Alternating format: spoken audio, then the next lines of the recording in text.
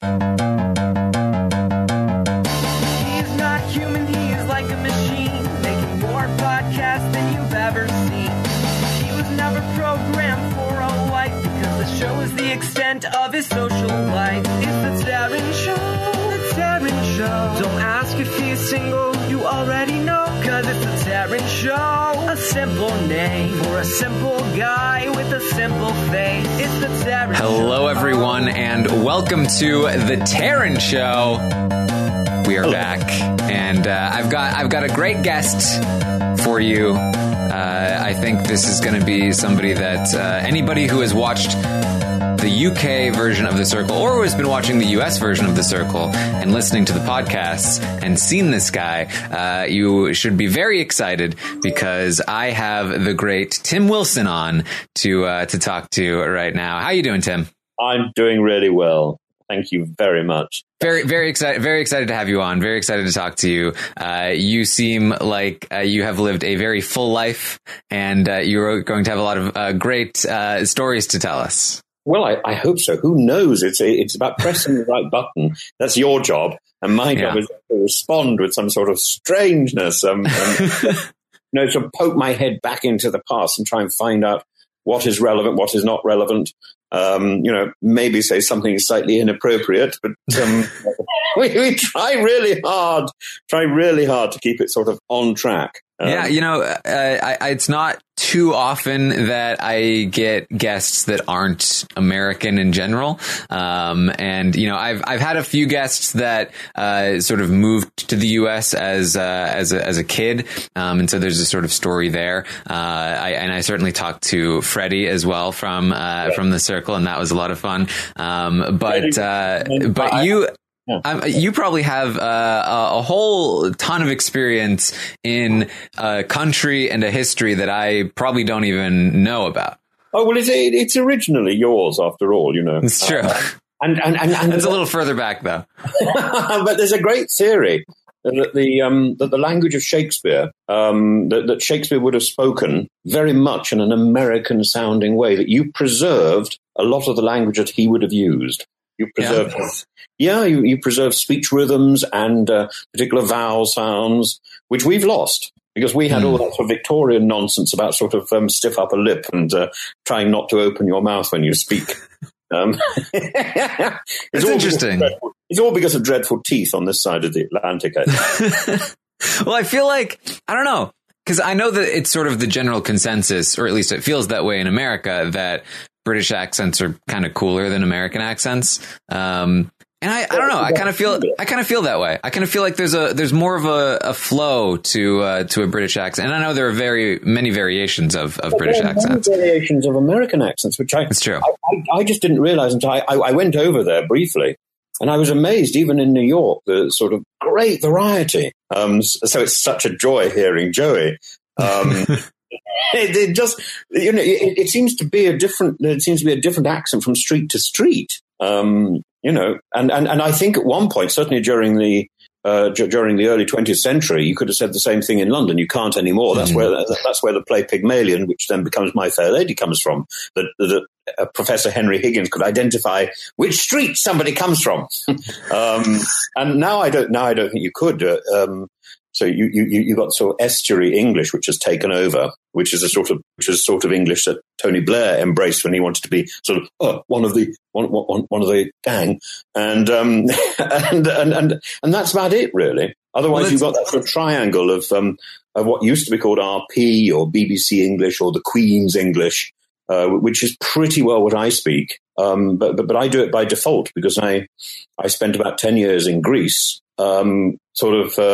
Constantly making recordings, a little bit like you, but I was doing English as a foreign language, and it just sort of cleaned up my language. I was doing listen and repeat, and then after sort of 10 hours in a recording booth, I'd start getting giggles, and that was catastrophic, really. Yeah. Well, do you feel like that the British accent has been? Are you saying that it's sort of like coming all meshing together into like it's sort of being more generalized? Because I think that my sort of understanding of it is that, you know, Great Britain, or whatever you call the whole island, right? It's a very small place in comparison to the U.S., but there are still so many different cultures and variants and you know, accents involved. So we've got a great range of regional accents. As you get out of London, you can get this wonderful wealth of accents, and particularly as you go up into the north of the country, and you get these amazing Scottish accents. For example. Robin Williams, when he was doing Mrs. Doubtfire, he effectively based his accent for Mrs. Doubtfire on the accent that what's the name of the lady who did Professor McGonagall? Wonderful actress, Maggie Smith. The accent that Maggie Smith adopted when she won an Oscar for a film called The Prime of Miss Jean Brodie, and she adopted a Morningside Scottish accent, which is a sort of posh Edinburgh accent, and she would say things like, "My girls are all Brodie girls, and I'm in my prime." And she had a great line in that film where one of the girls was nasty to her, and she's, "Assassin, you're an assassin." And she based this on somebody that she knew, and she rang this lady up and she said, "I gather you have a wonderful Scottish accent." The lady said, "Scottish accent? I just speak English in a normal way." And you can hear it. If you listen to Robin Williams, he's taken that accent and then slightly sort of morphed it. So when he does it, "Oh no, dear, it is in fact Maggie Smith, understood by Robin Williams," and it's a sort of lighter version of the Morningside accent that Maggie Smith was doing in The Prime of Miss Jean Brodie. And I find that sort of analysis so exciting, and I find the diversity of language, and the fact that people have got different rhythms and different accents, and they say different things, and this is why I find the whole discussion about acronyms and sort of the speech which we're using now, and the whole thing like rap. I love the idea of rap. I've not understood enough about British rap or American rap. I've got into Russian rap, which is very, very exciting. But I just think, you know, because rap has a huge history, you can take it back certainly to the 1920s, and there was a lady called Edith Sitwell who wrote nonsense poetry, and it was set to music by a man called William Walton. And there's a great collection called Facade, and you stand in front of an orchestra. I've done it, and you stand in front of an orchestra with a megaphone, and you recite this sort of rubbish which has no meaning, with the orchestra playing away madly behind you. And that really is, I think, one of the earliest examples of modern rap. But then you can take it back a little bit further to Gilbert and Sullivan, and the patter songs, and that's also there. But what you're looking at rap is how you take just simple language and make it musical, and you have it again beautifully done in the Lerner and Lowe, My Fair Lady, and Henry Higgins. So rap has been with us for many years. It's not a new thing. It's just been through life, and to go back and to find ways to give new life to things which we just do routinely. That seems to me that's what our life is all about. We want to constantly rediscover what other generations have been doing so well anyway, but we want to rediscover it for ourselves. Have you always been interested in language? Well, I see. Yeah, you know, I have a mouth. I just like in a more academic sense, or maybe you're just interested in everything in an academic sense, including language. I don't think of myself as an academic. I think of myself as an entertainer. Okay. I mean, if you'd ever come to any of my lectures, particularly the ones where I've not sent myself to sleep, I have sent myself to sleep in my own lecture. I think I've told you this. Have I told you this? I don't think so. Well, it was in Russian. Because I lectured. I was a university professor in Moscow, and every so often the university people think that you need sort of schmoozing, and they take you off for a sort of rather boozy lunch. And on this occasion, they took me off to a Siberian restaurant. Look, I've got a cat here. But they took me off to a rather boozy restaurant for a boozy lunch, and they gave me a plate of what turned out to be a bear. It was disgusting, really. And I felt like I was eating through sort of one of the Disney characters, nibbling through Baloo. And to drown it, I had rather a lot of vodka. And I went back into my lecture room, and there were sort of 300 students sitting in front of me in sort of serried ranks. And I tended to lecture without notes because I thought that was rather grander. And I found it was a slightly boring lecture. I don't remember exactly what it was on, but it would have been some sort of philosophy thing. And I found the voice of the lecturer got slower and slower. And then, thank God, it stopped. And when I raised my head from my chest and looked up, I realized I'd been asleep. I'd sent myself to sleep because I was lecturing sitting down. And I looked up, and all these eyes were looking down at me. And they were terribly polite. None of them said, "Oh, sir, you've been asleep."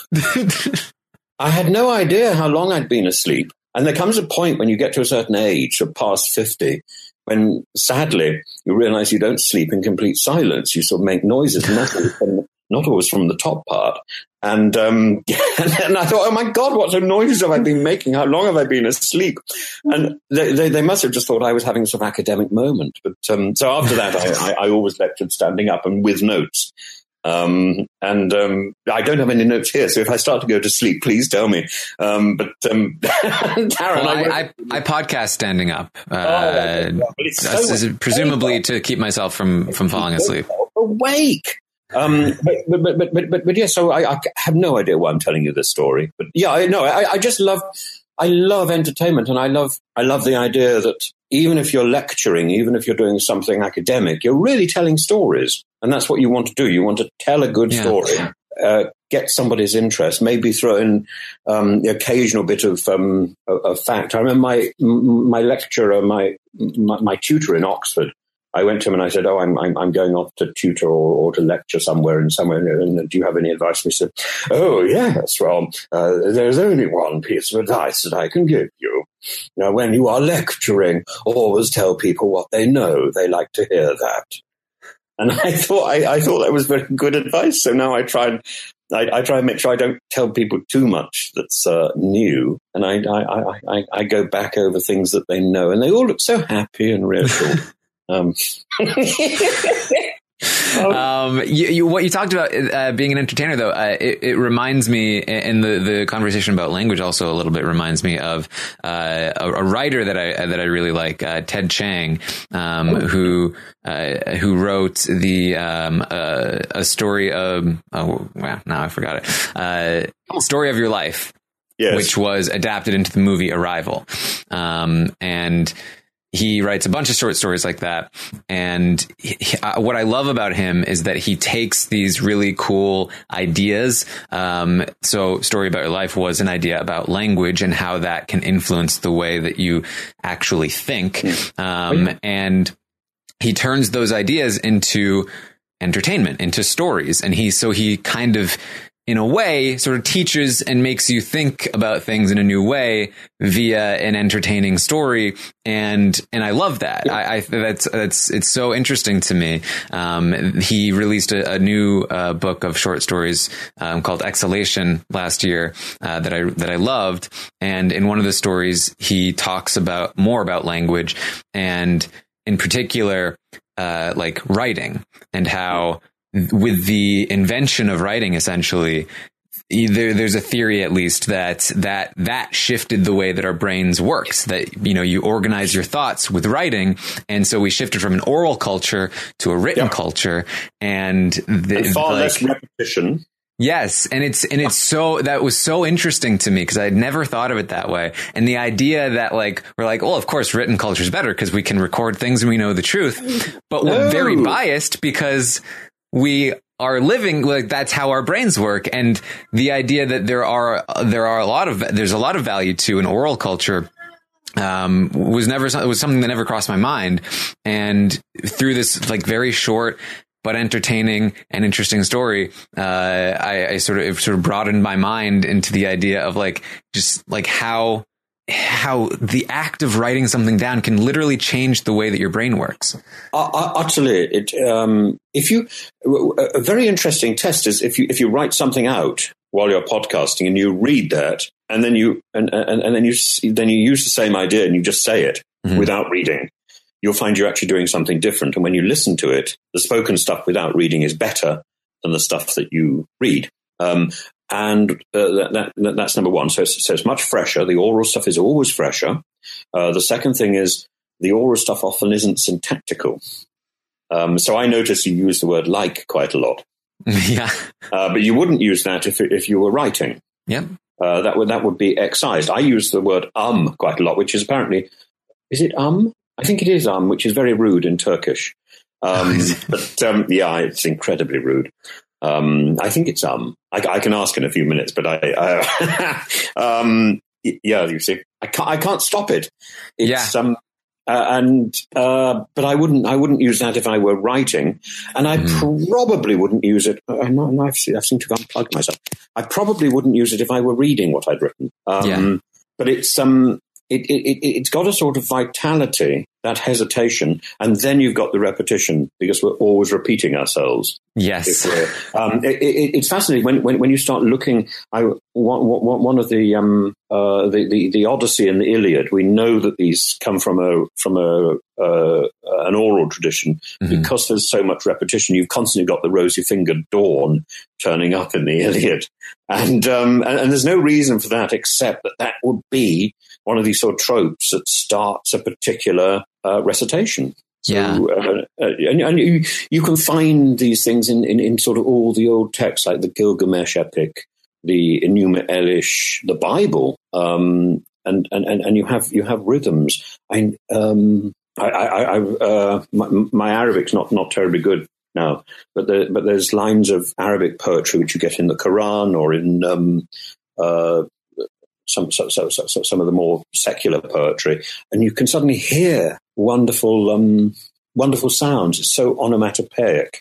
You get it at the beginning of the Bible in Hebrew, which with the Spirit of God hovering over the waters, it's Ruach Adonai, and it sounds like breath, but you wouldn't have that if you were just writing it. Yeah, you've got these wonderful rhythms that you get when you just speak. And it makes me, you talk about repetition, as somebody that is a big fan of the show Big Brother, where there are live feeds, right? Where you get to watch these people for 100 days play a game, and they're not allowed to write. And you see, I mean, this is essentially like a mini oral culture, I think. Yeah, absolutely. And you see them constantly repeating, like, I think that we don't realize how often we repeat ourselves in everyday conversation, when even just in a single conversation, even in a single sentence, we repeat ourselves. I'm repeating myself right now. But each time you repeat yourself, you do it in a different way. So you're actually communicating something slightly different. Yeah. And it's also how, we often talk about on a show like Big Brother that perception is reality, and that truth or anything like that, it's harder to distinctly ascertain because there's no record that they can see. We can see it. We can go back and be like, this person's wrong because this is exactly what happened. But to them, that doesn't matter. The stories that they tell are entirely based on the need that they have in that moment. Absolutely. Right. And that's super interesting to me. And that's one of the reasons why I like reality TV, because I think that there are so many different interesting things that you can glean from it and learn from it and analyze in it beyond sort of how I think a lot of people view it, which is just like entertaining trash. Trash is never entertaining. There are people, if you go to good lawyers, they're rooting around through waste bins.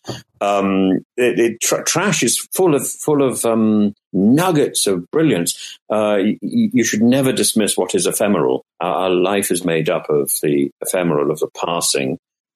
That's what's most important to us. But I think again, if you look at a sort of legal thing, we really look to have someone like Ali here, who I think is a lawyer, isn't she? Yes. Yeah. But she would say So if I were to say something, so XYZ now, XYZ, sorry, we're speaking to an American audience, XYZ. If I would say XYZ now, and then in a few minutes I say ABC about the same thing, what are you going to say? You're going to say, oh, but you said XYZ 5 minutes ago. Now you're correcting it to ABC. Which one is true? It's not necessarily the case that the first thing I said is true and the second thing is an embellishment. Sometimes things which are much later may actually be much truer. We shouldn't confuse antiquity with authenticity. Simply because something is old doesn't mean that it's necessarily better. I'm probably doing myself out of a job here, aren't I?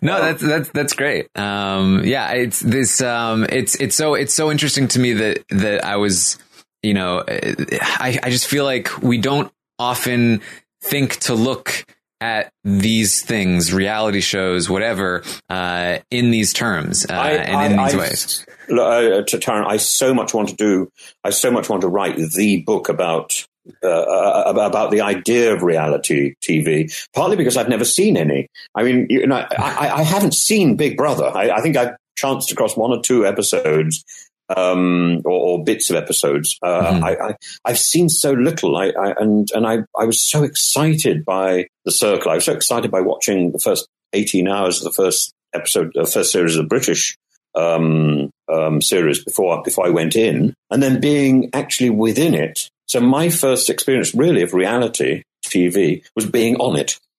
That's definitely an experience. And then when I came out, I was sort of thinking, well, reality TV has got this huge history. I could trace it back, I think, to a show in the early 1960s run by a man called Bruce Forsyth, who was full of catchphrases. But you probably have got precursors to that.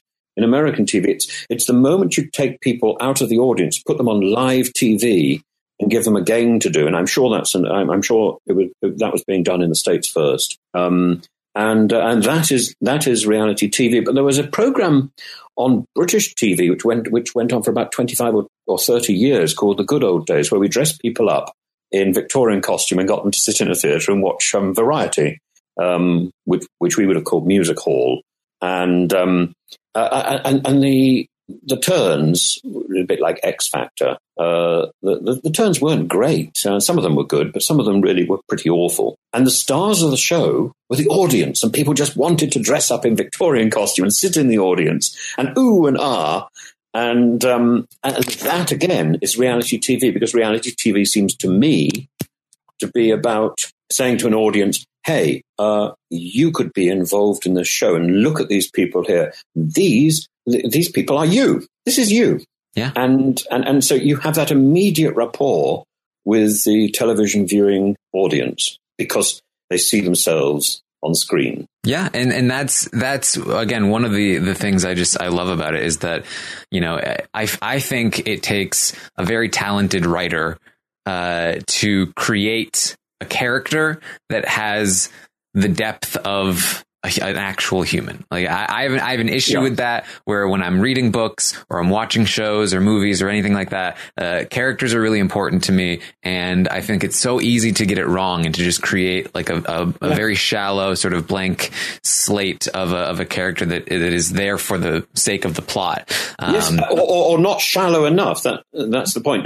You find very often in sitcoms and in soaps, people are constantly giving you plot points rather than actually being characters.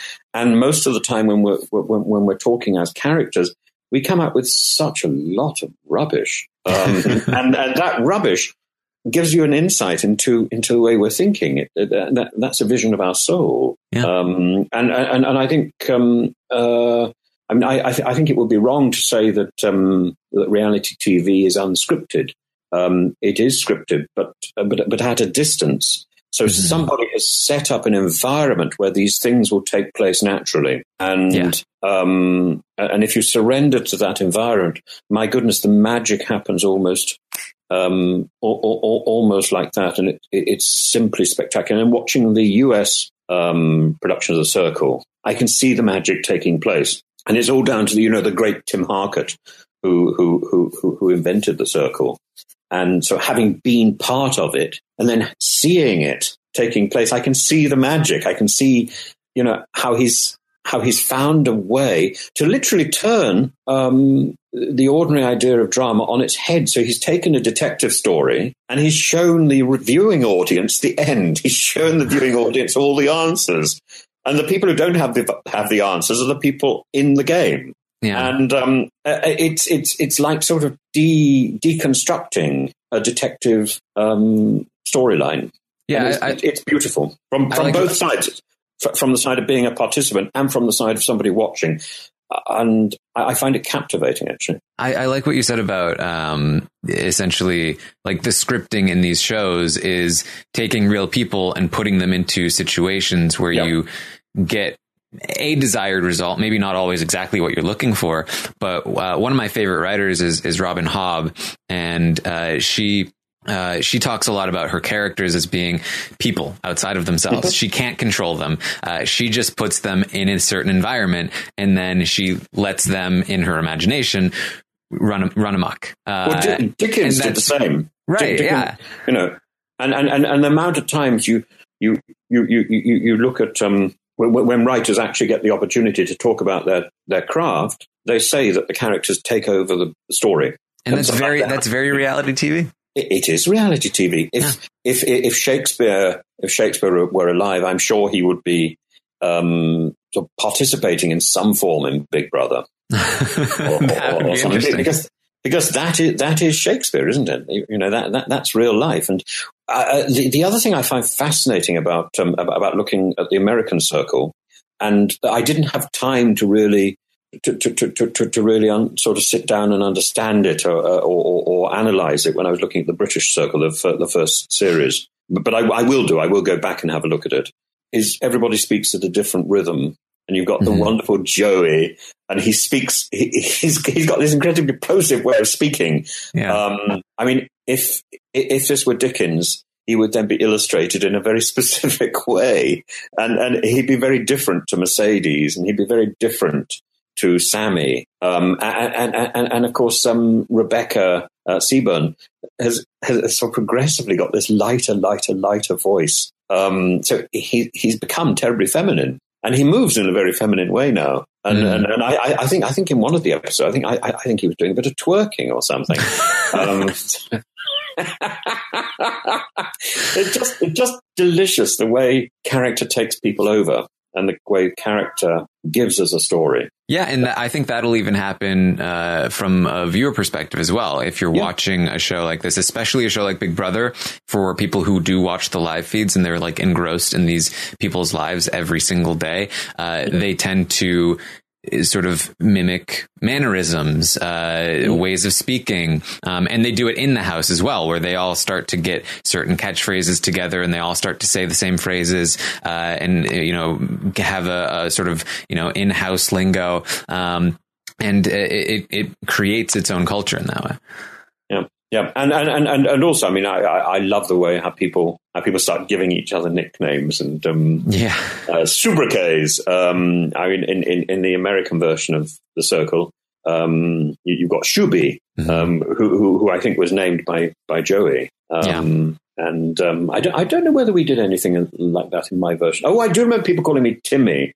Timmy. And I'm never really sure about the name Timmy. I think the name Timmy is the sort of name you give to a dog. But it's also quite affectionate. Yeah. But I do feel that when you give somebody a nickname, you sort of own them. It's like having a pet, isn't it? You name your goldfish. It's interesting. Shuby, come on, Shuby. I think it's.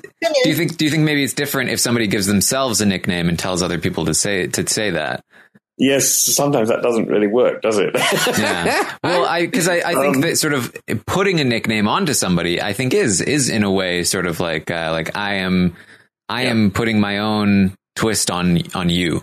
As a teacher, it was always a mark of great achievement to discover that you've got a nickname. And I found when I went into schools, I would often get a nickname quite quickly. The last school I went into, the headmaster came along to me and told me that they were calling me Prof. Santa, which I thought was quite nice. But the best school story I got recently is a little boy. I was looking after the quite a sort of quite what would you call it? High school? You call it high school, and it was quite a wild high school. And I was just doing sort of temporary stuff. And I went in one day, and a little boy came up to me, and he said to me, "Sir, what sort of car do you drive?" And I said, "Well, I don't drive a car. I don't know how to drive." He said, "Oh, that's right.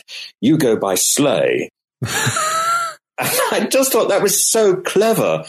He couldn't have planned this at all. And how could I be angry with that? I couldn't be. If I'd had an opportunity to give him some sort of marks, I would have given him a sort of top grade for that.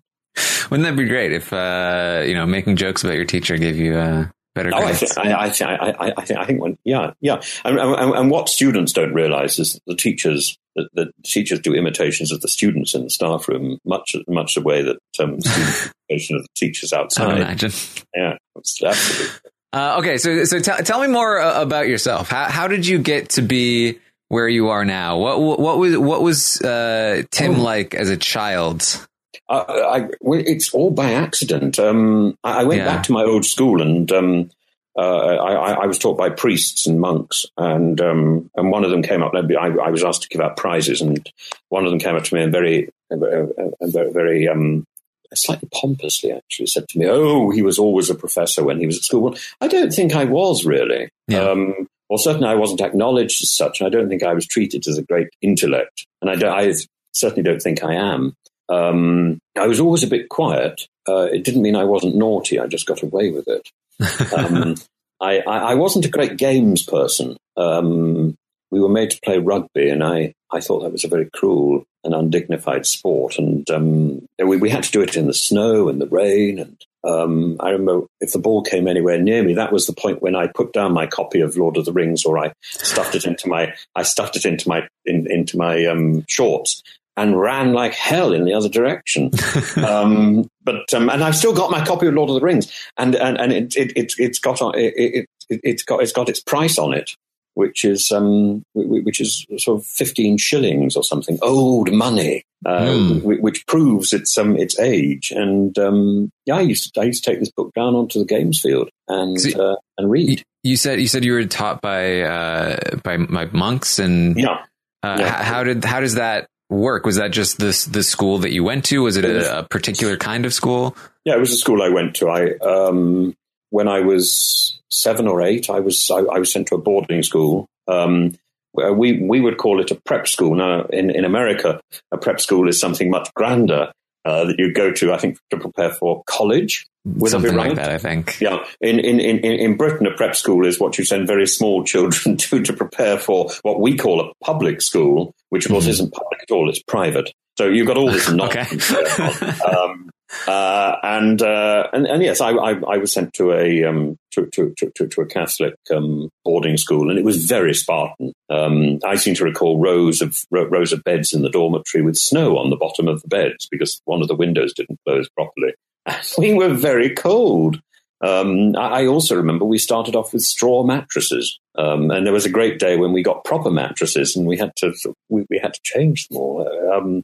I have these memories from when I must have been about 7 or 8 years old, and you think now this is a very brutal way to deal with small children. I don't think I would want to do that. Yeah, in my imagination, sort of like what I've seen on movies and television, a sort of British boarding school back then was probably like they were very strict, and maybe they like hit you with rulers, or I don't know. Oh, no, well, it wasn't rulers, and there was a person in my school whose only job was to beat little boys, and I think that was deeply brutal. But yes, so this was Hogwarts with brutality. And yes, I sort of survived. I was never actually beaten. I think I was the only boy in the school who was never beaten, but I did cry a lot. Yeah. I remember crying over Latin a lot, because the Latin teacher was phenomenally unpleasant and terrifying, and he was only about sort of 3 feet high. He was like a leprechaun, but a vicious leprechaun. And we had to. he would give us something to learn the night before, and if we hadn't learnt it and we couldn't recite it the following day, children would be sent off to be beaten. And I remember on one occasion I'd been in the infirmary. I'd been ill, and I was let out after a week of being in bed. I was let out just in time for the Latin class, and I came down, and all these boys were reciting a thing, is ea id, this or that, and we went down the rows of desks, and in the process of I think 2 rows, I learnt most of the recitation. But then suddenly 3 boys in front of me couldn't recite it, and they were each sent off to be beaten. And it came to me, and I struggled through the first half, and then I had to stop because I hadn't heard any more. And I was threatened with being beaten, and I was called out to the front. Bring a piece of paper, and you write on this piece of paper, how many times you're going to be beaten, and you're supposed to take this off to the discipline master. It was, deeply brutal. And some little boy at the front of the class says, "But sir, he's been in the infirmary. Well, why didn't you tell me this?" And of course, I burst into tears, and it was horrible. I was crying most of the day. It sounds absolutely awful. Like, I can't imagine.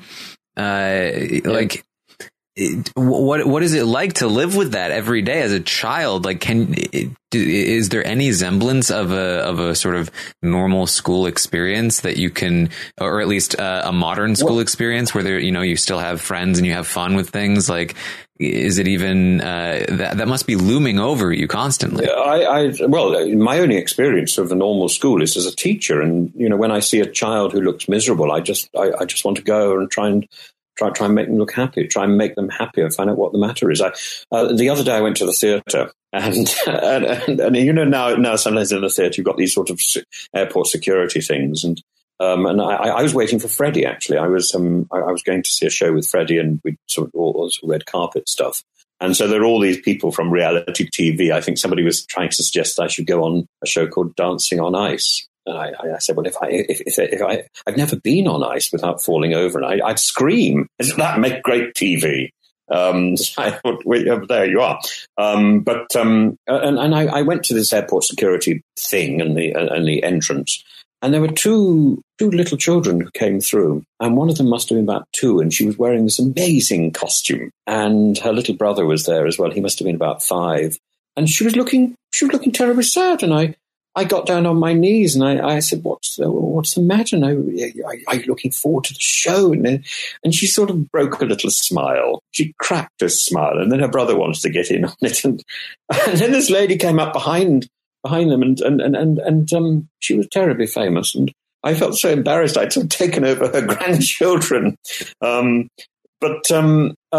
so we sort of got introduced. But it was, I just find it awful. Thinking that a child is sort of nervous or anxious, and I think that's the effect. I find it really difficult sort of seeing children looking miserable. I find it difficult seeing anybody looking miserable, actually. Yeah. I think that's a good quality to have as a professor. Yeah. I think I'm more, that's the point. I think I'm more interested in communicating with people than I am in processing lots of sort of erudite information. I think I can do it sometimes. Most of the time I can keep a bit of information in my head. But I'm more interested in finding out, who are you? What have you been doing? Where are you from? What's it like living in Boston? You live in Boston, don't you? I do, yeah. Yeah, it's so exciting. You've got 3 universities in Boston. Lots of colleges. I don't know. What's the difference between a university and college? Oh, university is just a grand British word for a college, isn't it? Really? Yeah. Well, there's a lot of colleges here. You've got Boston University. You've got Princeton and BU, Harvard, MIT. Harvard. Right. MIT as well. There, I didn't know that. No. So Boston is the place to go, isn't it? I think it's one of like the busiest school towns, cities in the country, I imagine. Yeah. Now, I was brought up in a little town in Lincolnshire in Britain called Spalding, and 10 miles away from that was the coast, and the little town on the coast was called Boston, and it's one of the places where the Pilgrim Fathers set off from. And, and so your place is named after Your place is named after the place I used to live near. A lot of our, especially East Coast locations, are stolen from. Yeah. Well, improved. Let's call it improving. Yeah. You're redefining, doing it better. Yes. Yeah. Well, so you're going through this brutal boarding school. Yeah.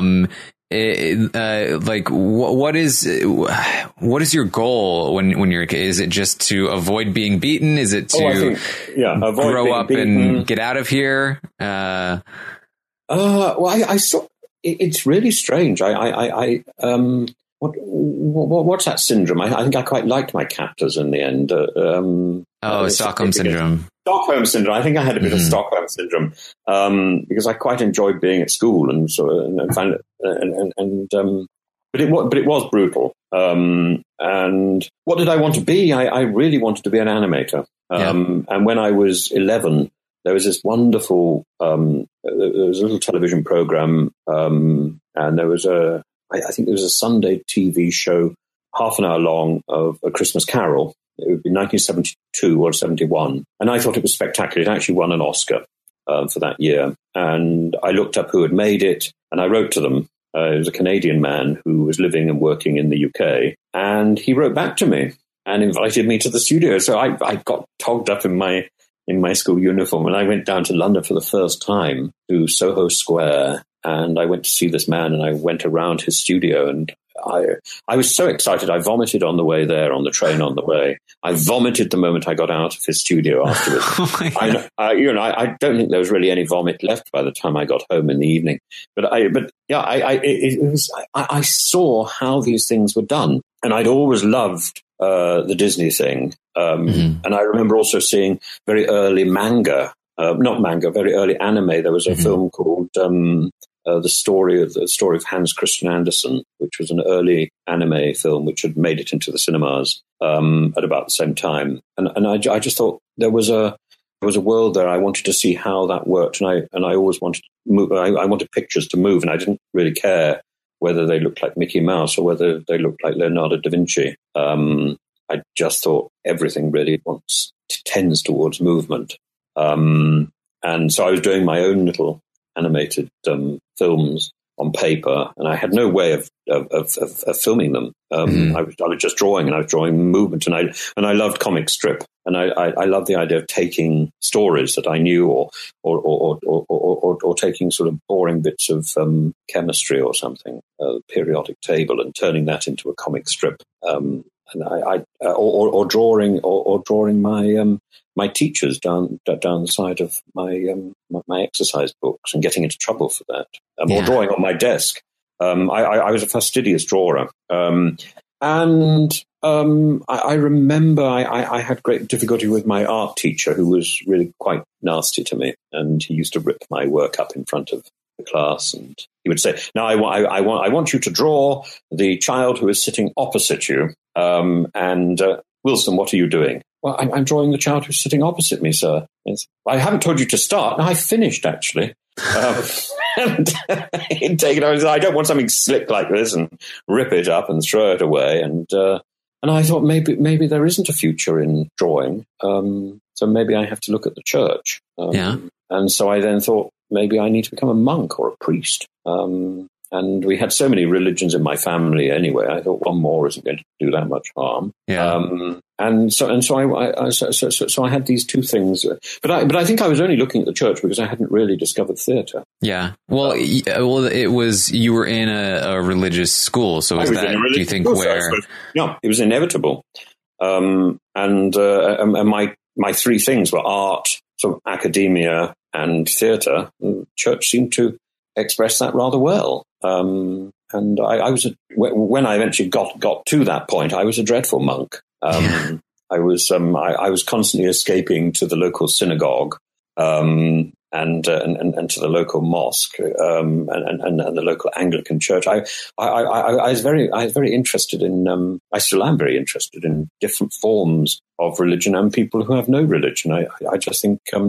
I think all manner of belief is it's fascinating. It's an inner life, you see. It's about the way our minds are working, and maybe religion is sort of metaphor for that. It's a way of dramatizing our inner thinking, our thinking. It's a way of dramatizing our thinking. Yeah.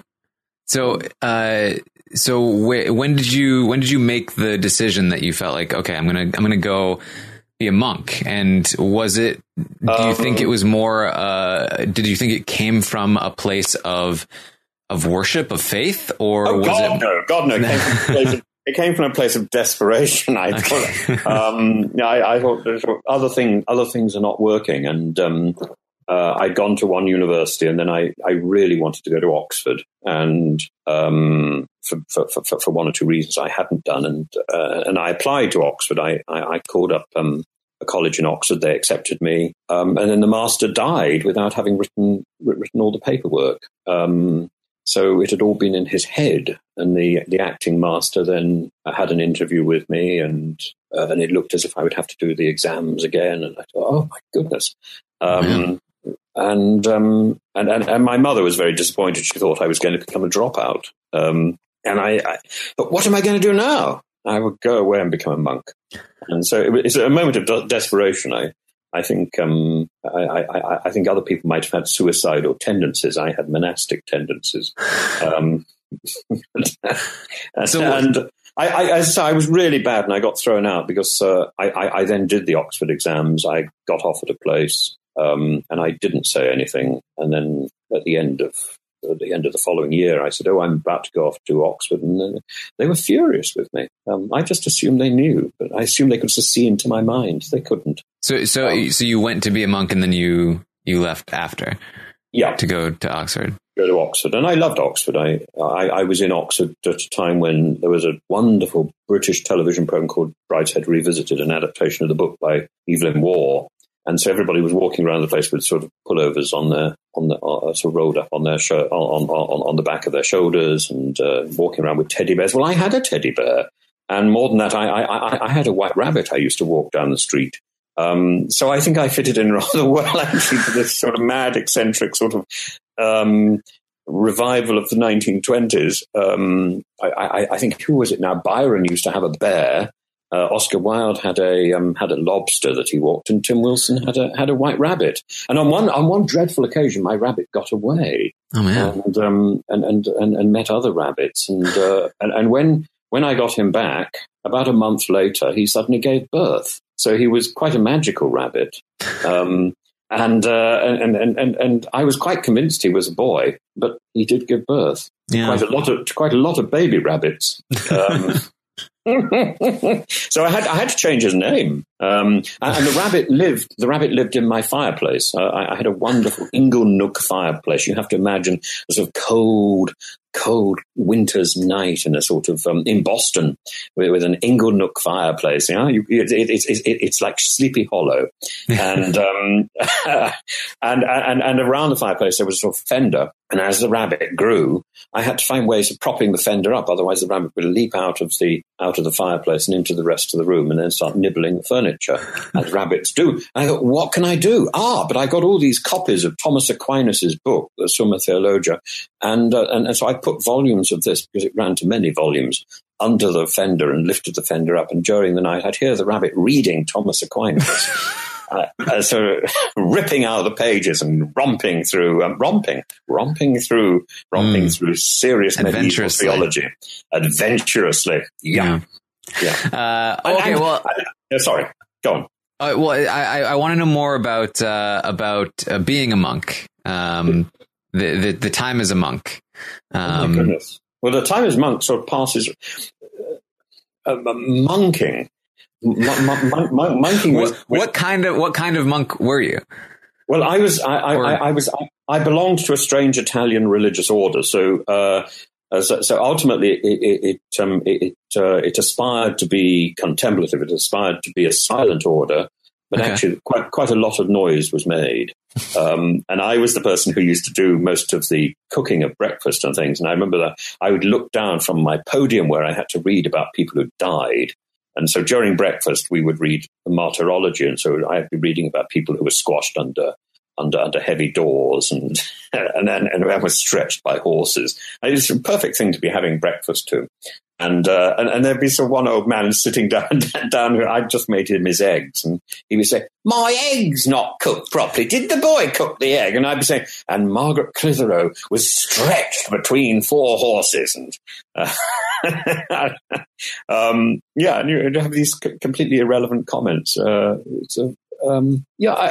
found ways of staying in bed until the last possible minute early in the morning. I found that. The monk costume, that black sort of onesie, really, that black costume covers everything. So you can still wear your pajamas underneath it and get an extra half an hour in bed when everybody else is sort of running around the place pretending to have tea and coffee and bleary-eyed. I thought, no, the trick is to stay in bed for that half an hour, enjoy the bed, and then leap into into this black onesie, rush down to the church and start singing and pretend that you've been up for half an hour. And I found that works very well with everything, even in the circle. I wake up like that, bang, and I'm away. And no one could believe I'd do that. Right? Yeah, open the eyes, off we go. And that I learnt in the monastery. I learnt many things. I learned how to breathe in the monastery. You know, if you're feeling really stressed, just breathe. And there's a lot of religious stuff and sort of theories of meditation behind that. There's one thing called the Jesus prayer, but essentially it comes down to just breathing, and breathing is terribly important. And you can put great theory around that. The word inspiration. Is a Latin word, inspiro, which simply means to breathe in. So if you control your breathing, you're going to be more relaxed. You're going to be able to do things, and you can't do anything if you don't breathe. You're just going to stop. That's it. So you need to be in control of these things. I learned that, and I learned how to sort of meet deadlines, I think, sort of. And then after I got out of the monastery and I was in Oxford, and I never had enough money, so I did a lot of artwork, and I was always trying to meet a deadline, either writing essays very quickly or doing posters or illustrations for people, or learning lines for a play. I mean, that's a great one, because you can't turn up halfway through the third act of Hamlet and so, to be or not to be, that is the question, whether it is noble. Sorry, I haven't learnt any more. That's where I stopped. You can't. The audience has paid its money. You have to complete the job. Yeah, and that's a great thing to learn early on in life. You got to do the job. Was there ever an inclination that you felt like that you would stay as a monk? That you would ever? I would love to have stayed as a monk. Mm-hmm. I felt so secure. But no, they threw me out. They threw me out for an act of gross disobedience for applying to Oxford without permission. Yeah. And out I went. Boom! There's the door. You can go tomorrow, or you can agree to go to Cambridge next year and stay, or you can go to Oxford. You can leave immediately. And I was out of the door within 20 minutes. Wow! Was that like a painful experience to be kicked out like that? It seemed pretty brutal. My life ended. It seemed pretty brutal. I got over it. I did a bit of breathing. I struggled with my suitcase for about 15 miles, I think. I don't think I had a car. And I don't know how to drive anyway. So, and I sort of lumbered on. Yeah. You just sort of make do. You deal with life. Yeah. You must have had these experiences too.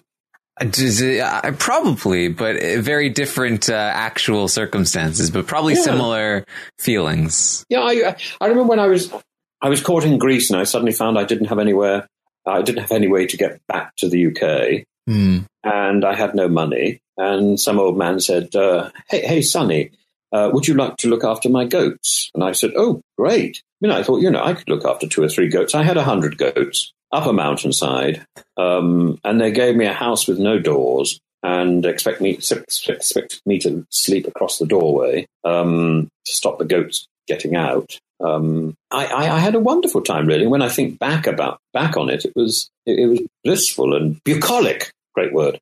But it was actually very smelly and really rather terrifying, and I simply didn't know what was going to happen next. But a little passage of time colours one's experience. Yeah, well, I imagine that. I mean, this is a lot of experience to accumulate when you're so young. Like, was there a lot of, especially like being a monk? Like, did that afford you an opportunity to do a lot of self-reflection and grow? Oh, God, or? No. There was no self-reflection. I mean, do I look like a man who's done much self-reflection? No, for goodness sake, no.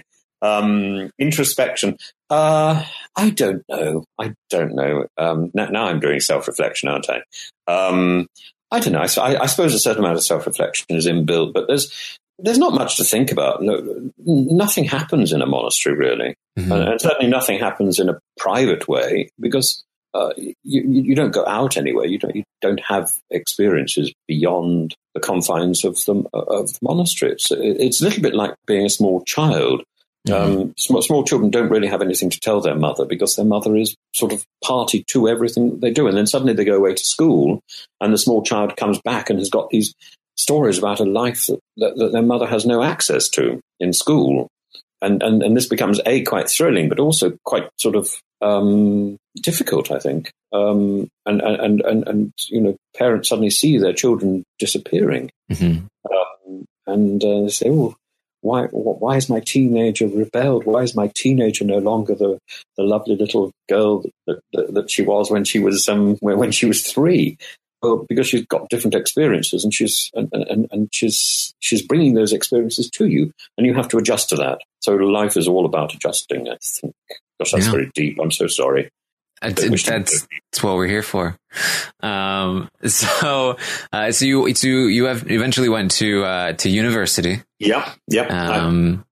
So I went to a number of universities, but Oxford really was number 2, and then I did some stuff in London University, and I did some teacher training as well, but not until I'd been teaching for a while. So how did you go from essentially wanting to potentially be an animator, artist, but also, I guess, interested in academia to a degree, to gonna go be a monk for a year. All right, now back in school. Well, I continued everything. I've never let anything drop. Okay. Really. So I've continued my interest in theology and so the business of monking. That's my academic discipline, really. I do a bit of philosophy as well, but essentially my academic. Oh, look, I've literally got the cat sitting next to me now. Isn't that sweet? And I always did some teaching simply to get money, mm-hmm. And I was drawing all the time, literally all the time, and I've never stopped that.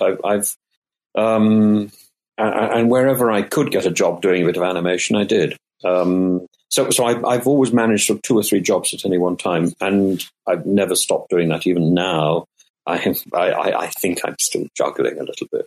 Yeah. The only time when I've seriously only ever done one job for a period of time, I think actually was while I was in the Circle. Yeah. And even then I was, I think they allowed me to take some books in with me, and I took in a copy of Little Dorrit. My God, that's boring. It's one of Charles Dickens' really off days. I mean, it takes such a long time to get into that book. And I've been meaning to read it for years, and I thought, now is the time I'll get through it. And it was, it really is not a page turner.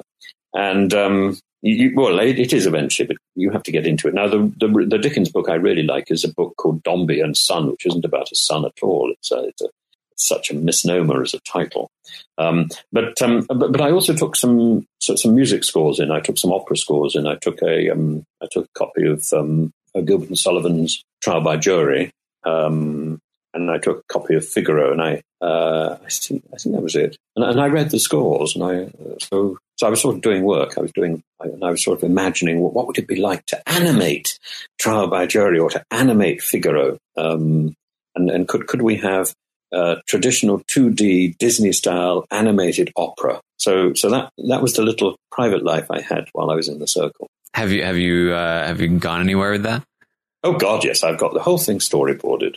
Yeah, absolutely. But I remember at some point, I can't remember whether it was just before I went in, somebody said, "Oh, you can't take in any music. And I said, well, I can take in the score. And they looked at me very, very oddly, and I think I can hear it in my head. I follow these little notes; they go up and down, and you can sort of hear it, and that's quite exciting. I find that that's fun. I can't always sing it accurately, but I can hear it. Yeah, can't you? That's interesting. What you do, yeah. Huh. Yeah. I hadn't thought about that as a way like around having like not being able to listen to it. I wouldn't be able to hear a score like instrumentally, but I was. I don't think I can hear it instrumentally, but I can see where the notes are going. And sometimes you look at, particularly with a full orchestral score, you look at what the violins are doing, and the violins are doing. My God, the violins do this amazing thing here, and nobody picks that up because they're following a piano score. Mm-hmm. And suddenly you've got this amazing thing which is being done here, and you think, well, I could do something visually on that. Yeah, that's interesting. Yeah, and look at this. Yeah, and the tune here moves from one group of voices to another group of voices.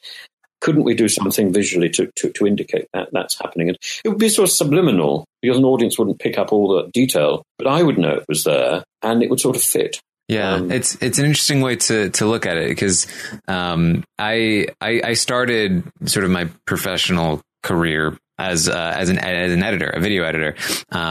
Perfect. And music was always super important to me in terms of editing because it gives you rhythm. Right.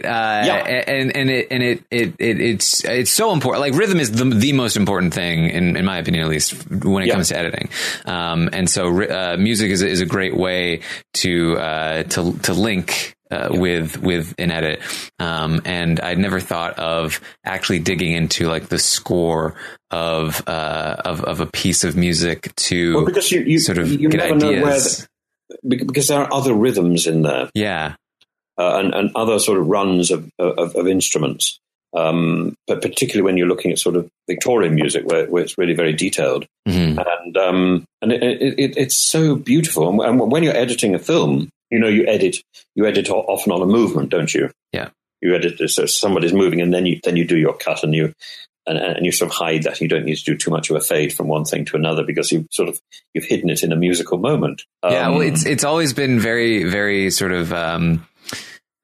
Just based on like instinct, like it's just sort of because I think the reason why I was, if I can call myself a good editor, the reason why I was able to do anything with editing, I think, was because I grew up just constantly watching things, and so.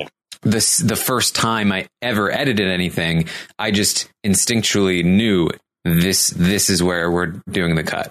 And it worked. Like I feel like I didn't do any work to make that happen other than spend my life watching things. Yeah. And our,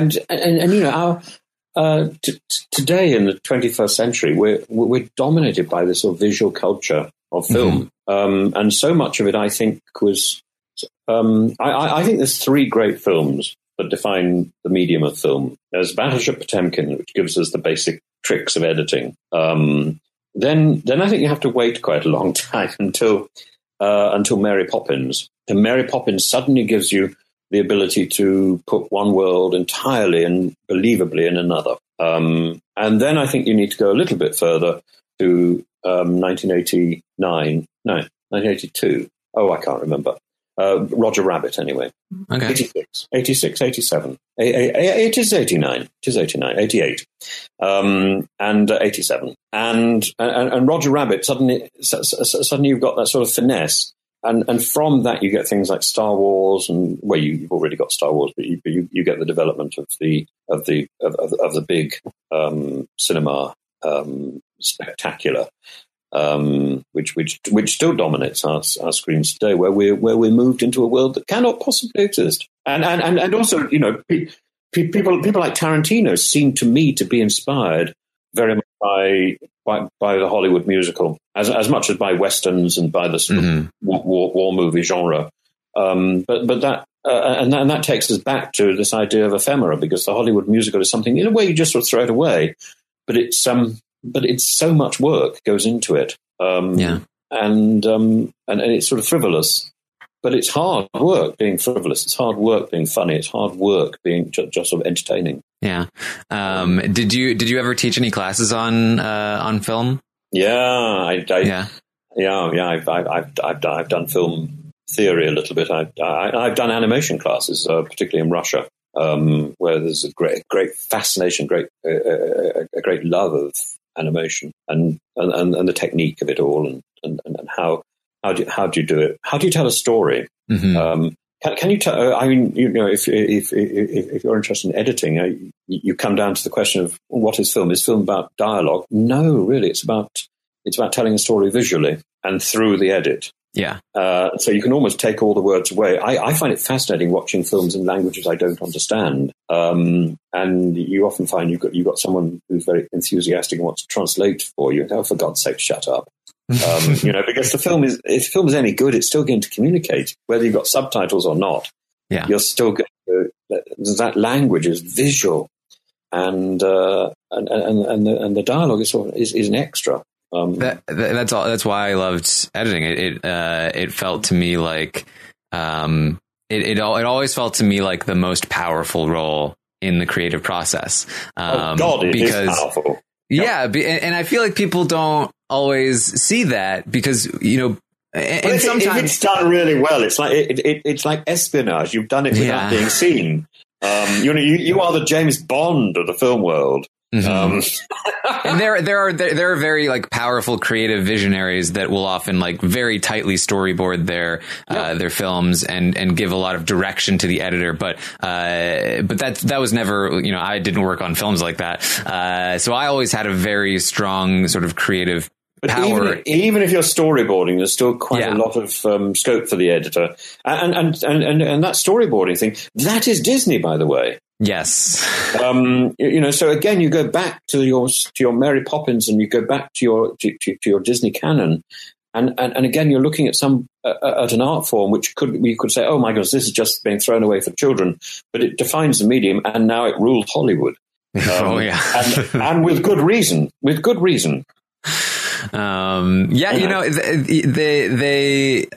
think they don't really make bad things. Well, how can you when you've got that wealth of knowledge and wealth of experience, and a pool of talent? It seems to me to be very difficult to get it monumentally wrong. Of course, occasionally people do, but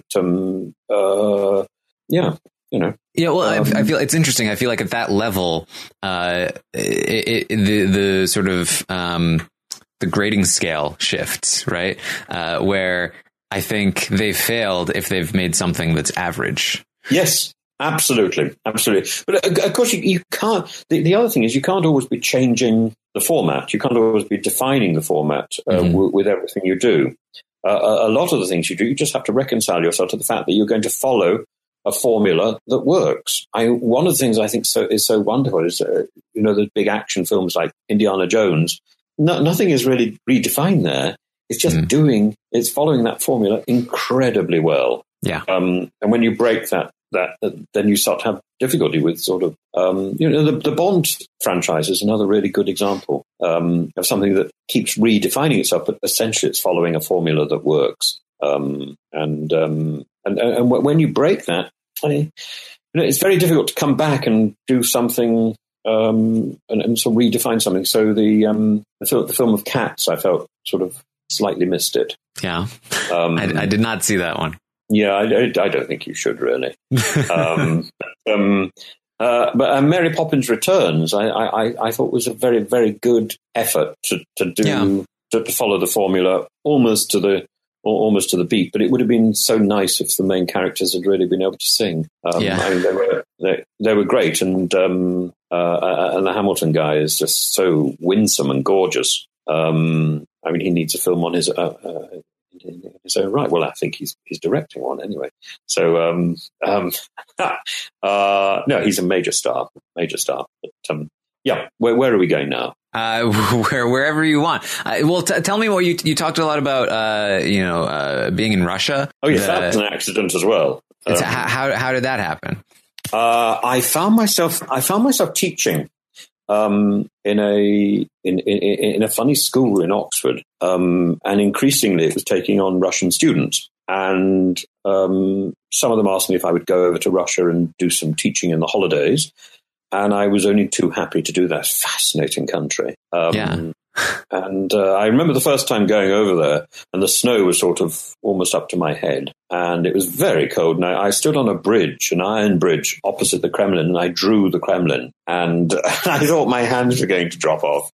And then I got introduced to various people, and somebody asked me if I would if I would give some lectures in one of the universities, and I was very flattered. And I went along, and the next thing I knew, I was offered a job. And I don't think it ever really paid. But I was very devoted to my students, and I had a wonderful master's class which went on for a few years, where I was we were looking at the difference between teaching and learning. So if you're teaching, really, you're trapped behind a desk. Shut up, write, and do this. That's what you do when you're being taught. Mm-hmm. But when you're learning, you feel you want to be liberated from the desk. You want to stand up and say, "Look, I've learned something," and sort of move around. And so the furniture of a university, the furniture of a school, needs to be changed if we're going to be encouraging learning rather than teaching.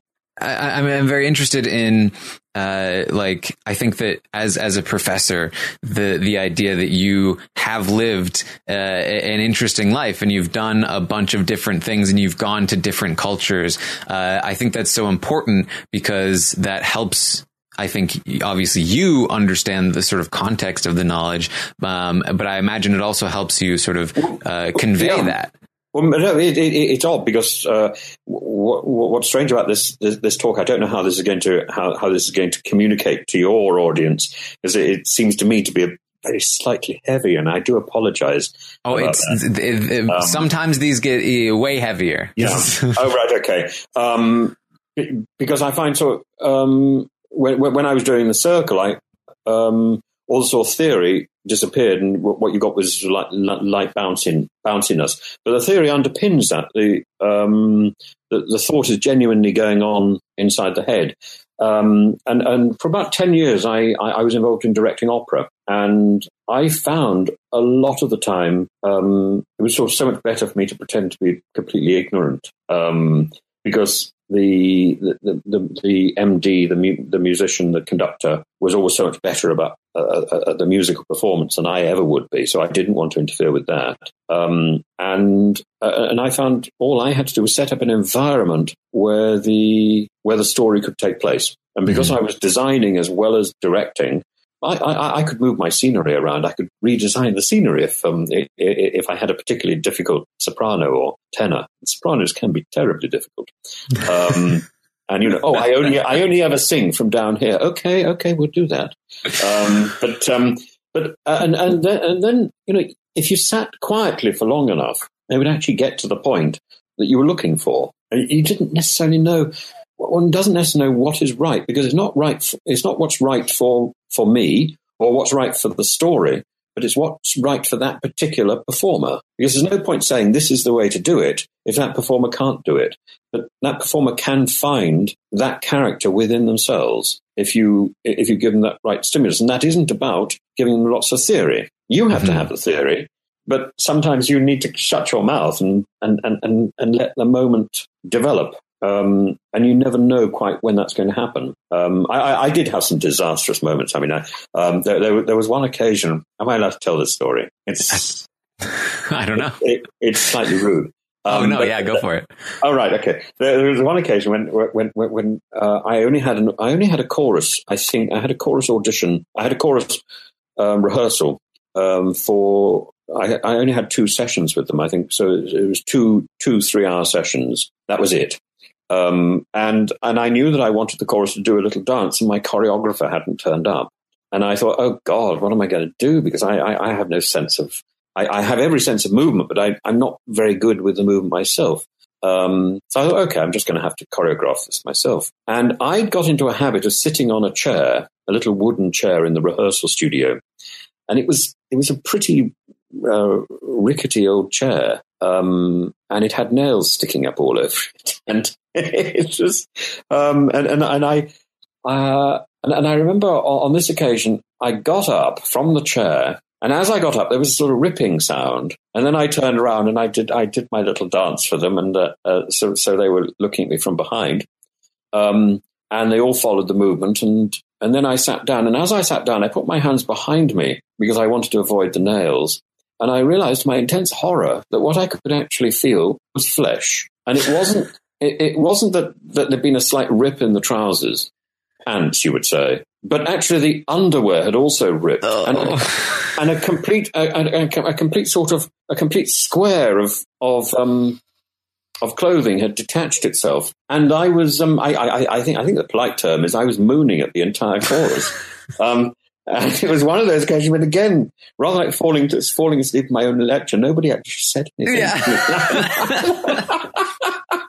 The problem was when I had to get up and demonstrate the next movement, and I thankfully I had a coat on the back of my chair, and I sort of slid that over my shoulders. I must look like some sort of strange spy.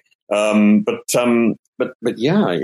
Anyway, so but there, and auditions, having people coming in, you knew the moment when they walked through the door if you wanted them, and so when they sang, it was just a matter of sort of checking whether or not they had the notes. But there'd be some people who come along and they couldn't sing, and there would be a point you've seen 100 people and you're a little bit giggly anyway. You think, is there any way that I can actually stuff this handkerchief in my mouth? Because how do I stop my shoulders going up and down? And it doesn't matter how self-controlled you are. After 100 people, you're just giggly, and it's dreadful. And I felt so. And these people mean well, but do they have no? And that's what Simon Cowell is all about, really. And these sort of and these game shows where people who clearly have no talent think that they're wonderful, and no one has told them. And of course, they do make riveting television, but I think it's cruel. Yeah. Ultimately, I think that's cruel television. The way that I think The Circle wasn't cruel. Mm-hmm. I think The Circle, at its heart, is an incredibly benign program. Yeah. And it only becomes a little bit cruel when people are playing have sort of misunderstood the message, and they're trying to win at all costs, which I think is yeah. So there is a point where it becomes cruel, perhaps. I think there's I think probably the cruelest element of it is probably that I do feel like they want people to be duped from the catfishing because that is entertaining to watch. Yeah, it's entertaining to watch, but the catfishing it was always a misunderstanding of the show. The show is about popularity, mm-hmm. and it really doesn't matter whether you're popular as yourself or as somebody else. If you're going to catfish, then you've got to do it well. I had a sense in the program that I was in, there's a fellow called Sammy, or actually the fellow called James, who pretended to be Sammy. And Sammy had a young boy called Charlie. And when I looked at each of these characters, I drew them. And I had great difficulty drawing Sammy. And I had great difficulty drawing Jay. These are two people who are two catfish.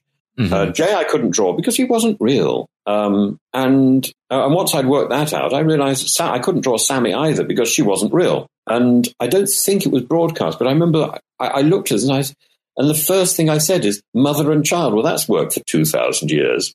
And every time I tried to draw Sammy and Charlie, what I ended up with was a picture that looked like the Madonna and Child. It looked like an icon. Yeah. And so I wanted Sammy to be the best mother and child possible, mm-hmm. and I threw myself into that fiction. I was quite happy to go along with that.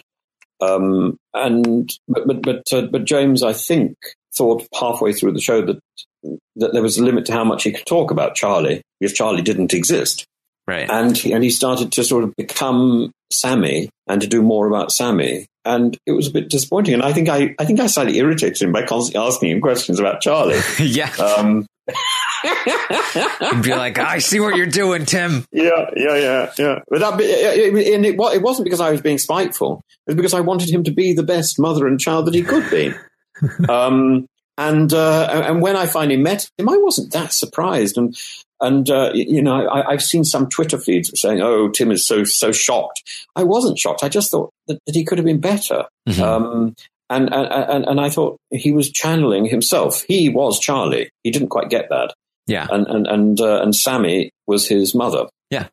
And that's why he understood it so well, because he had experienced that. It's so interesting to me, the idea of trying to pretend to be somebody else and essentially just watching people fail at it over and over, because I think that it's almost backwards, where I feel like the people with the most amount of empathy are the most capable of lying successfully. Because I would love to do it. My first idea was to be a catfish. Yeah. And my first idea was to be Mrs. May. I don't think your audience is going to know who Mrs. May is. In fact, in about 5 years' time, no one's going to know who Mrs. May was. Mrs. May was one of our most dreadful prime ministers. She did sort of almost nothing for 3 years. But then before that, she was the Home Secretary, and she sort of messed up visas. And she was a lady who sort of thought bureaucracy was terribly important. And bureaucracy is such a dreadful word anyway. It's a bastard word. It's a mixture of Greek and French, bureau and kratos, rule by the desk. And I thought, oh, very exciting to be Mrs. May. So first of all, I went out to try and see if I could find some, is it kitten heels? Anyway, I couldn't find any in my size. And it seemed a very strange thing to be doing. And then I started thinking, and I thought, I've never done any shopping for women's clothes. And I had an afternoon trying to do that and just thinking, I can't imagine Mrs. May doing this. Maybe she does it all through a catalogue. And so after a few days, I just thought, there just isn't a lot of room here. So the joke that I could be Mrs. May sitting in the circle, sort of bewailing the fact that I've just destroyed the country, wasn't enough to sustain me over sort of more than a week's sort of circle performance. Right.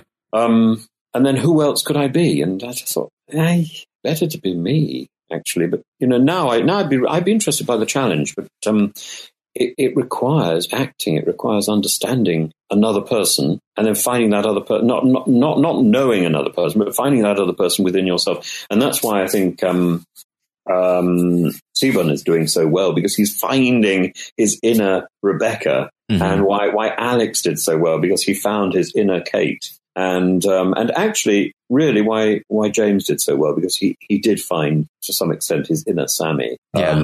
And so if you can inhabit that character, then you become that character, and that's quite magical to see. And I can't think of any other program that would actually allow you to do that. Yeah, and it says so much about like identity and the way that we look at ourselves and the way that we look at other people, and of course it's all filtered through social media and that sort of thing. But I think where people are hiding behind somebody else, then it doesn't work. So Mercedes, mm-hmm. Karen, she was hiding behind this Mercedes character who she didn't really get. Mm-hmm. And I think Sean is probably doing the same thing. And there just comes a point where, why hide? Yeah. And what I'm hiding is the best bit of me, and that's a bit which sort of it so defines me, and I want to hide that. It seems sort of, so I'm instead of liberating myself, I'm restricting myself. Yeah, like.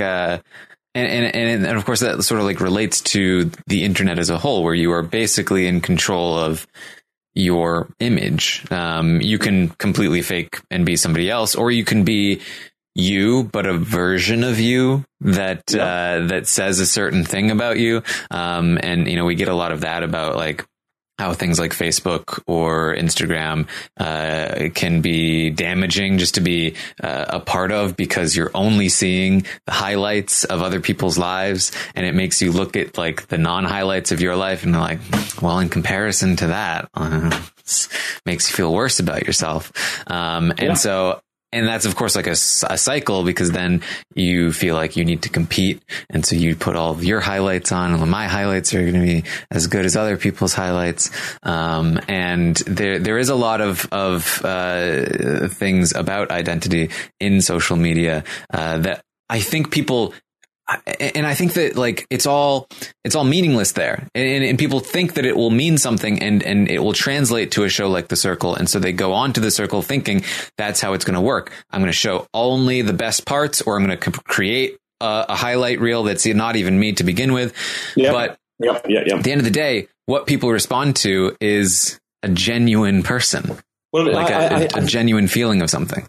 I think they also respond to vulnerability. I think there's so the point which I think the point at which I think I came to life was when I was being attacked by Richard Madeley. So I ought to be quite grateful to Richard Madeley for attacking me and my cats. But it was very painful at the time. But what it meant was I was exposed to somebody who was vulnerable. So suddenly one saw the sort of person who was actually quite upset. And I think the same thing with Sammy James. There were points at which I think when he was feeling very low and so not knowing whether or not the thing could move forward, that was his vulnerability coming out, and that made him more lovable. And definitely with Alex and Kate, you saw him struggling to portray Kate, and that vulnerability made him more lovable. Woody, in the early programs, I've only seen up to episode 4, by the way, so I'm sort of rather useless. But those early programs, he's struggling to deal with sort of communicating. Mm-hmm. And I remember we didn't communicate very early on. And once we did, it was about the sort of time when Ella came in, and suddenly I remember feeling that Woody was blossoming because he felt he had friends. Yeah. But the audience would have warmed to him because of that vulnerability that they saw really very early on. And so I think vulnerability plays, and that's not something generally people are thinking of when they're thinking of hiding behind a fake image. Yeah, and I feel like a lot of people will sometimes go to an extreme of, like, I feel like sometimes people will try to smother others in their vulnerability in a way. Like here are all of my problems all of the time, and those are the people who are like will like post those sorts of things on social media all the time. But that seems like just a different method of doing the same thing, of hiding. You're sort of hiding with all of these things. You're like pushing them all out in front of you. You know what I mean? And so, but I feel like the response to that sort of discourages people from like actually like opening up and displaying vulnerabilities without sort of smothering people in them, because you're worried that by revealing insecurities or vulnerabilities that you are going to somehow turn people off. I think another example of the vulnerability in the US version is it was in Joey's wonderful cake making, which it wasn't just the cake was such a gorgeous disaster, but he looked as if he'd been through a shipwreck, and you just wanted to give him a hug. Yeah, and he's not. He was like, yeah, you know what? This is me. I suck at this. It's fine. But in that first episode, where he was putting all the sort of brown stuff on his face and stuff, I thought this man is, he's too sort of in control, and to see all that sort of control is still there, but it's sort of, and he's sort of aware that he's. I love Joey. Actually, I think Joey is a tremendous character. Yeah, and Shuby, of course. Shuby's smile and his desire to throw himself into everything. Again, you just feel such you feel so protective of him, and I'm not quite sure what's going on there. But almost the moment he appeared, you felt protective. Don't you think? I think so. I mean, I think that it's sort of. I think he kind of has sort of like the little brother role in the game, and just sort of, I think because he is with a bunch of people who are all at the very least pretending to be, if not are, like these like young, like super attractive single people, and then you've got, you know, Shubi, who's a little softer and not into the flirting and not that archetype. He feels very much like the sort of like little brother that just is not meant for that sort of thing, and so we should like make sure that we don't hurt him in any way. I feel like that's how they feel about it. Like no, don't be mean to Shubi. It's not okay. And I like that. I feel like the circle also exposes some great things about our culture, which is that people like Shubi and even like Woody when he was having trouble at first on your season, like maybe the first impression wasn't fantastic, but very quickly, people were like, well, we don't want him to be excluded. We don't like that. We want to bring him in. We want people to feel good. And I think that even though the circle can expose some negative qualities, like a quick rush to judgment and, you know, in-group versus out-group, excluding people, stuff like that, there's also some good in it as well, where I do feel like, you know, it sort of exposes that, okay, yeah, maybe being attractive helps you on a first impression a little bit, but in the long run, doesn't really matter much on the circle. It doesn't really matter much, you know, who you are or what you do. What matters is that you're genuine and that you're kind, and people will respond to that at the end of the day. Yeah. And the other thing Shubi gets, which I'm really impressed by, is that being an influencer is not a very pleasant experience. He immediately got that. I mean, on one occasion, I think I howled with horror when I was made an influencer. But I never expected at any point to be. I always expected to be at the bottom of the ratings. Yeah. But I remember on one occasion I was particularly disappointed because I knew that it was going to mean blocking Brooke. Mm-hmm. And I knew there would be no choice. And it wasn't something I wanted to do. And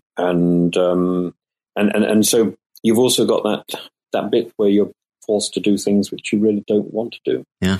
And the games are much the same sort of thing. The games push you into a position where you've got to do horrible things, and you've got to say horrible things, and defend it. Or there's so many levels. What's it like being in the public eye? I mean, is this the most exposed that you feel like you've been in terms of like the public eye, or do you feel like you've because you've certainly done public things before? I've done because I've done political things before. Yeah. So Shubi and I have some have some parallels.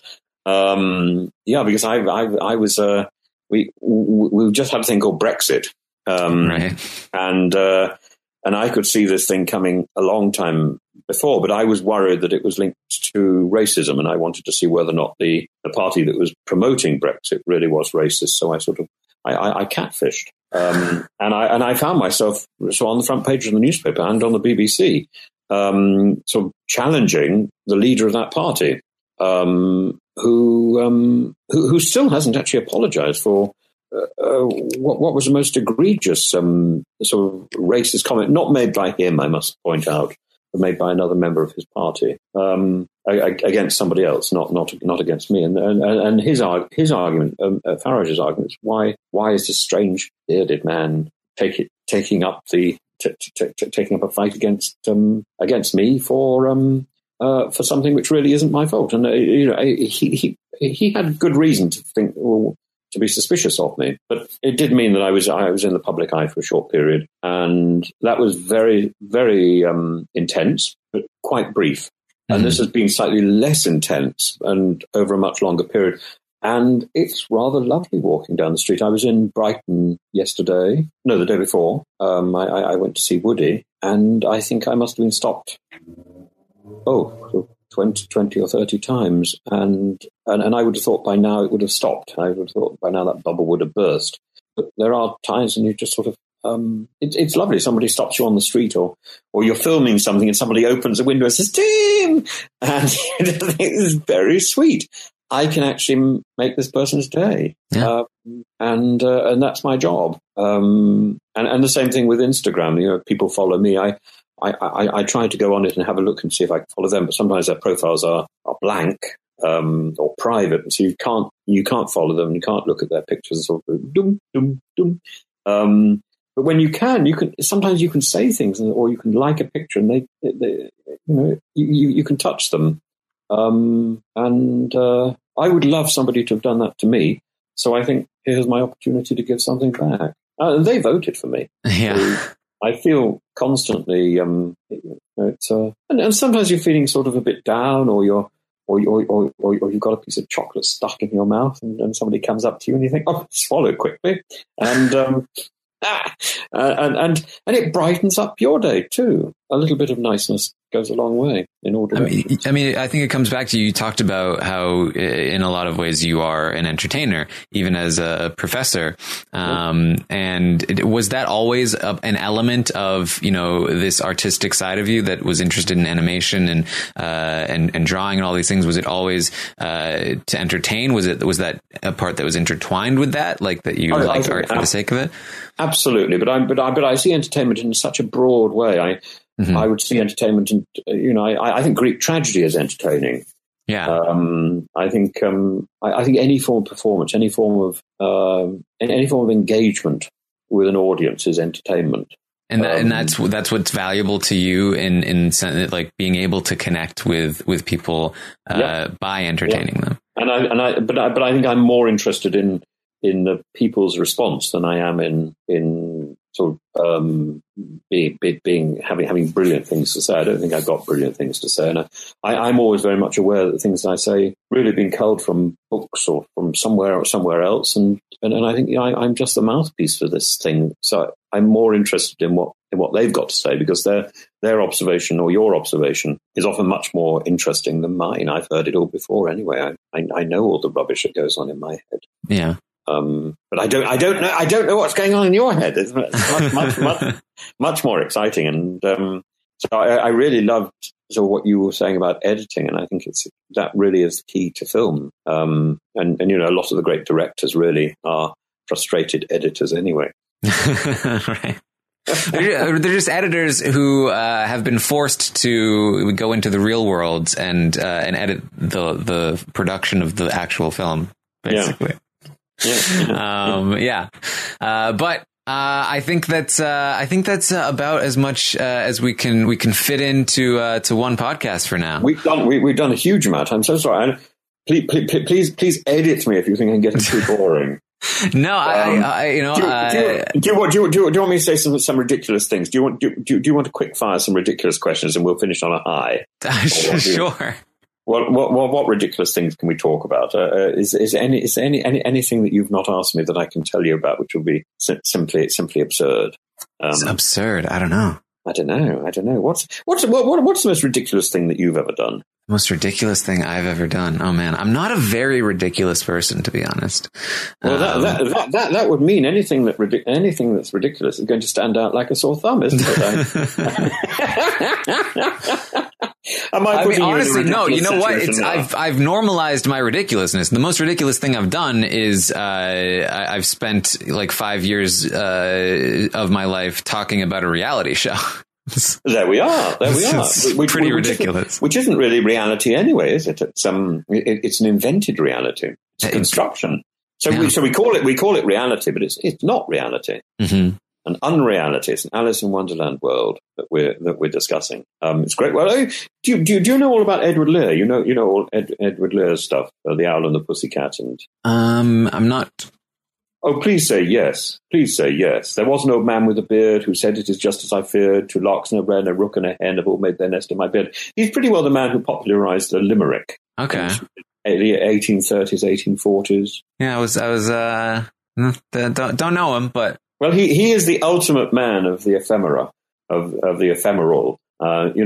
Complete throwaway rubbish, which certainly when I was a child was still part of part of our childhood. And I still know children who seem to have been brought up on this stuff. The idea of nonsense, which was so much a part of childhood. In fact, I think it still is. It's still there in Harry Potter, isn't it? The idea that that children can live in a world which is not quite sensible. Mm-hmm. And then you come out of reading these things or looking at them, looking at SpongeBob and stuff, and you come back into reality with all its rules and frustrations, where big people control everything, and then you can escape into this fantastic world where small people and small animals can be superior and Mm-hmm. can twist everything round and make everything so much better. So idealism and the power of the small and the power of the unimportant. We must never forget it. It's so important. Dr. Dolittle, and that's being remade as a film now. But I remember there was a wonderful film made in 1967 with Rex Harrison. You don't know that, do you?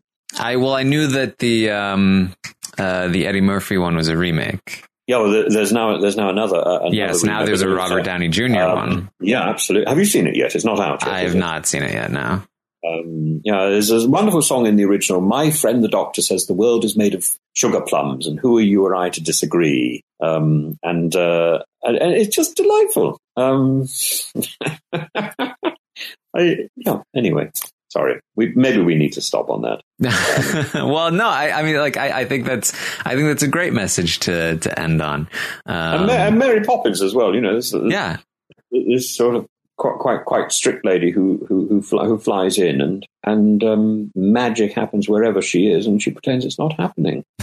This is extraordinary. The balance between control and chaos and bed knobs and broomsticks.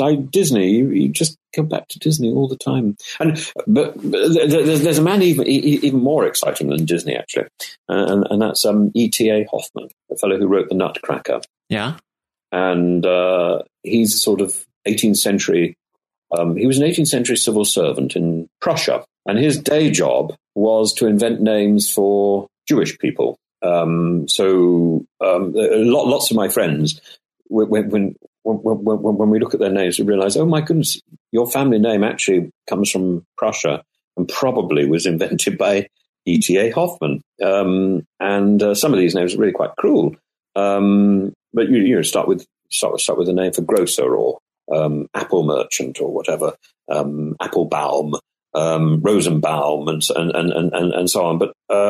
But his secret job was to write these fantastical stories. And he escaped from the humdrum and potentially nasty and potentially anti-Semitic into this world of fantasy. And that idea of escaping, that is film. That is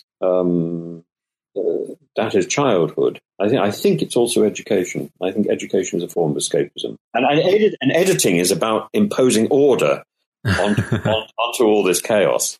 Yeah. Yeah. You have to order this podcast, otherwise people are going to think, what the hell is going on? Who is this mad person? Yeah. I think people could listen to you talk for hours. Well, I could listen to you talk for hours. You're going to have to teach me more about editing. All right, sounds good. And we haven't talked at all about your film. What's it called? Oh, with the dragons and the pig. Yes, the Black Cauldron. The Black Cauldron. The Black Cauldron. Can we have another podcast at some point, and we won't discuss me. We can just discuss Disney films or something. Can we discuss good. The Black Cauldron sometime? Yes, absolutely. On record. It's Taran the Pig Keeper, but spoilers for the book series. He eventually becomes Taran the High King. So I didn't know that. Yeah. Because the film is based on just the first 3 books, isn't it? Just the first 2, I believe. All right. Yeah, and there's 6 total. Yeah, it's not as prolific as The Wizard of Oz. Yeah. But The Wizard of Oz is a little bit like Enid Blyton. It sort of sticks to a formula and just keep popping them out. Once you've read one, you've read them all, really. Are you a big fantasy reader at all? My top fantasy person is Ursula K. Le Guin, who's one of your people. She's American. She's wonderful. She died last year. Yeah, which is a great shame. She was spectacular. I love all her work. She made Tolkien sort of accessible, really. And she took the best of Tolkien, the best of C.S. Lewis, and the best of science fiction. And what's your favorite of hers? Probably the Tombs of Atuan. Okay. No, the third one. What's the third one called? The Farthest Shore. It's sort of dark, and in the same way, J.K. Rowling. I'm not a great fan, but I think that Prisoner of Azkaban probably is a great book. That's my favorite. Harry Potter see it. There you are. You see there. And as for Tolkien, I think the greatest bit of Lord of the Rings is the bit where Frodo and Bilbo are stuck on their own, going into Mordor. So that's book 6, isn't it? Or is it book 5? I can't remember. It's one or other of the two king of the Return of the King. Right. I think it's book 5, and but I used to read all the way through and then go back and read again, and I was quite devoted to it, and then I found Ursula K. Le Guin, and I thought, oh, there are others. I did also discover Michael Moorcock, but I thought he was sort of a bit of a strange being. Yeah. But yeah, I'm betraying my 1970s upbringing, aren't I? Well, fantasy as a genre has really bloomed lately. That especially since The Lord of the Rings came out, and then especially now Game of Thrones. Certainly Game of Thrones is spectacular, but I think the Game of Thrones, the TV series, is infinitely better than the books. Interesting. I loved the TV show until a certain point, until they basically ran out of book material to adapt. Yeah. And then it felt like it started to lack a bit of depth. But yeah, so there's so much. I'm just constantly reading fantasy. And the book that I have to pronounce in an American way. Hold on, let me see if I can. I have to take a breath. Dune. Dune, yes. How would you pronounce it? We have a diphthong there. I would say Dune. Dune, okay. Dune. Yeah, it's like June, you see. Yeah, well, Denis, last name I can't pronounce. Great director who made Prisoners and Blade Runner, is about to release his Dune movie. But I remember the Lynch film. I loved it. I loved it so much. With Sting, and it was it was so big. And so messed up, and the process work was so bad, but it just had such ambition. Yes. And the TV series was good, but nowhere near as ambitious and as beautiful as the Lynch film. I never watched the TV series, or maybe I did when I was a kid, but I didn't watch all of it. The TV series is well worthwhile, but the books are great, I think. I actually have not read the books, but I do plan. It's on my list. Right, I have a big list. We better stop, and I'm going to see you next Thursday. Next Thursday, yeah, and we'll have a blast with the last few sessions. Yeah, well, if people want to be entertained by you, Tim, where can they find you on social media that's not The Circle? Oh, the social media. You find we are on Instagram. Mm-hmm.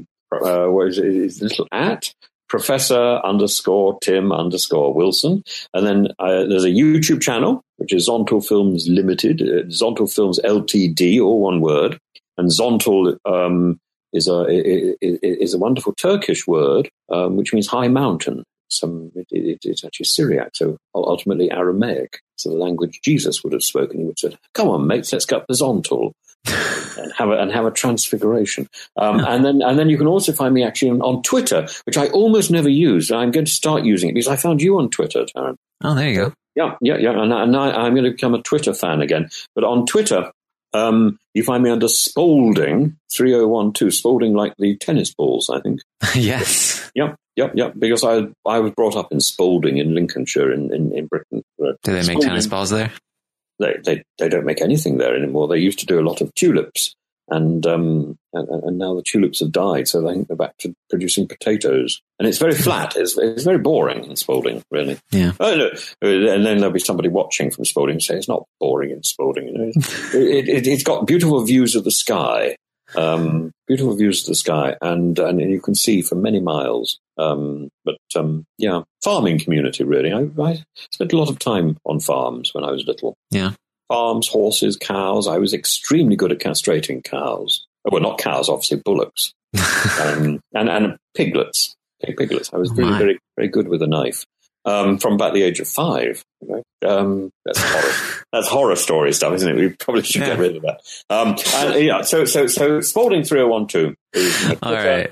And Professor _Tim_Wilson is Instagram, and then YouTube you can find me under Zontal Films Ltd. All right. That's me. And I just go on and on and on, really, don't I? Okay. That's awful. Well, I hope I'm not too boring. No. This has been great. Thank you so much for joining us, Tim. And of course, thank you guys, the listeners, for joining us in this conversation. I hope you enjoyed it. Lots of stuff. Something for everyone in this one. So thank you guys for listening, and I will see you next time. Bye-bye. Asking questions. Karen's finding out. Karen's looking deeper. That's what it's all about.